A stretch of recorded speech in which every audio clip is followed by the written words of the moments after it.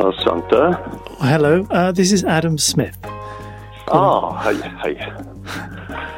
I was warned that you would call. Well, many congratulations on the news. Mm-hmm. Thank you. You sound remarkably calm and collected. Well, I've discussed it with my wife at length already, I must admit. Mm-hmm. It sounds like your wife is a calming influence then. Yes, certainly she is. How did you receive the news? So I was just gulping down the last cup of tea to go and pick up my daughter at her nanny, where she has had an overnight stay. And then I got this call from Sweden, and I of course thought it had something to do with our little summer hut in Sweden. I thought, the lawnmower is broken down or something. Did you manage to get to collect your daughter? I am going now, actually. Mm. I gather today is a holiday in Germany. Yes, it's a day of German unification. So it is very calm here. Everything is closed.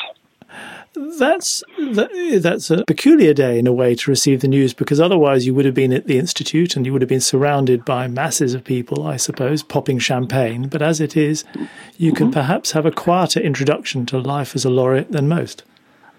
Yes. And I can go out and buy some champagne when the shop's open tomorrow morning and come well equipped to the Institute. I can't imagine that celebrations would really be delayed for 24 hours, though. I'm sure there'll be. I remember when we were together in Stockholm in 2012 for that Nobel Week dialogue on genetics. And then you were sitting at the Nobel banquet the next day. And I guess maybe you've been to the Nobel banquet before. I just wondered whether sitting at the banquet you'd ever imagined yourself being the recipient of the prize.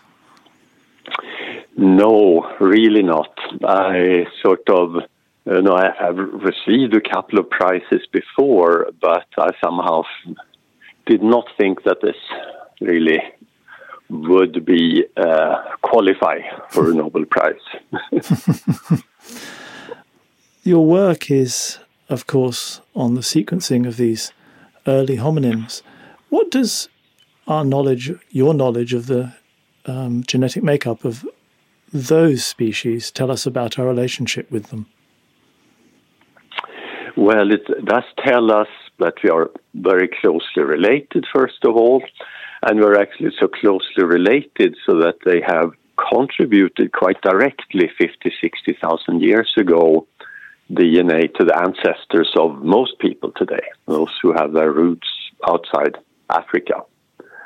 And that variation, those variants do have an influence many things in our physiology today. Do you think that changes our view of ourselves, knowing that?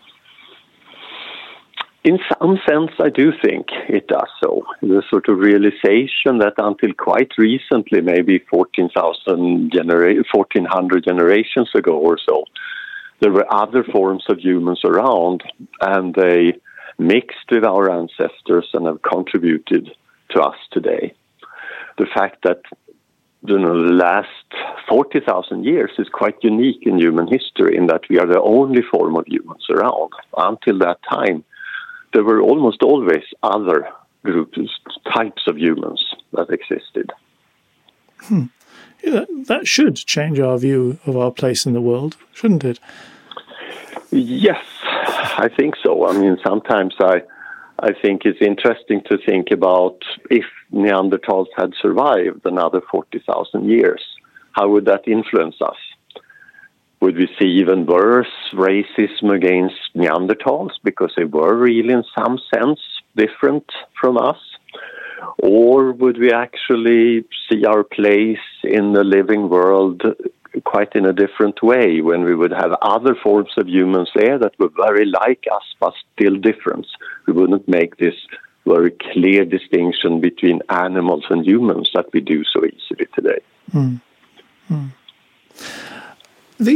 the press release uses the word seemingly impossible for the task you undertook. I was wondering what Really? Okay.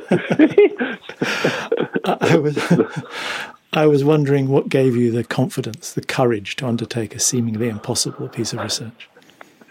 Well, it is, of course, a step-by-step process that started back in the 80s. And one struggled to retrieve a little bit of DNA from things that were just a few, starting with just dried tissues that that were just a few months old, going back in time and struggling with the technological issues with that over a decade. And then it became possible to retrieve DNA from things like as mammoths or cave bears that lived at a similar time as the Neanderthals. And then I was very lucky to get a job in Germany, where, of course, Neanderthals is a big presence in the imagination of people. So it was then an obvious next step, in a way, to try to do that. You make it all sound very logical, but I think there's an understatement there.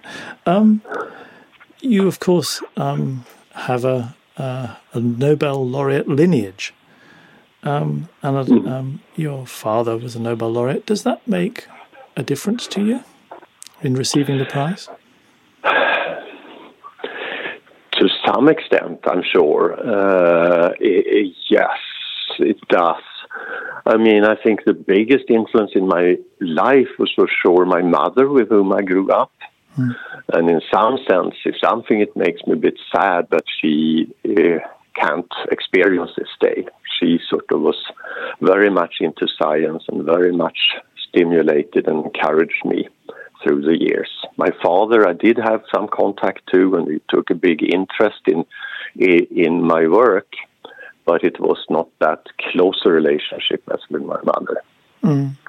I was just wondering whether there's some sense in which Sune Bergström, or maybe other laureates or great scientists, had given you, again, that sort of approach, that confidence, or had helped you acquire the confidence to undertake such major challenges.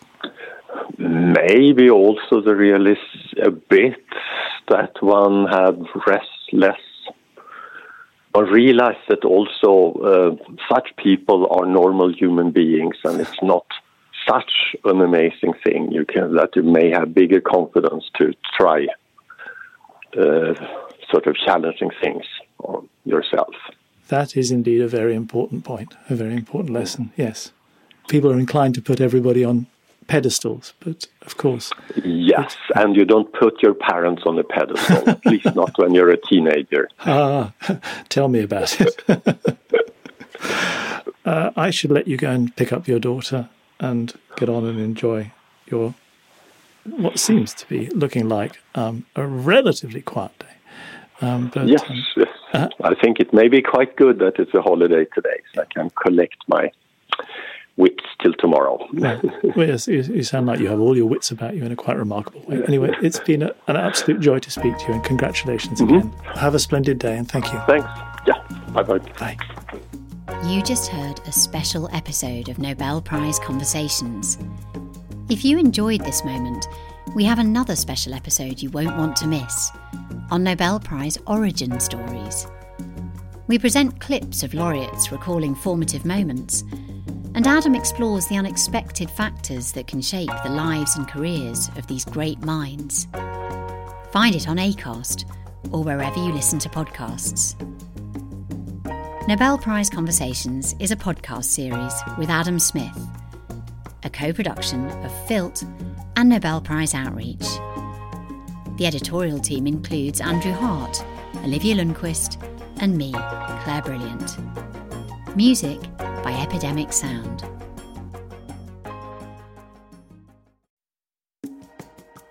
If you're passionate about the Nobel Prize, you won't want to miss a single episode of our podcast. Be sure to subscribe.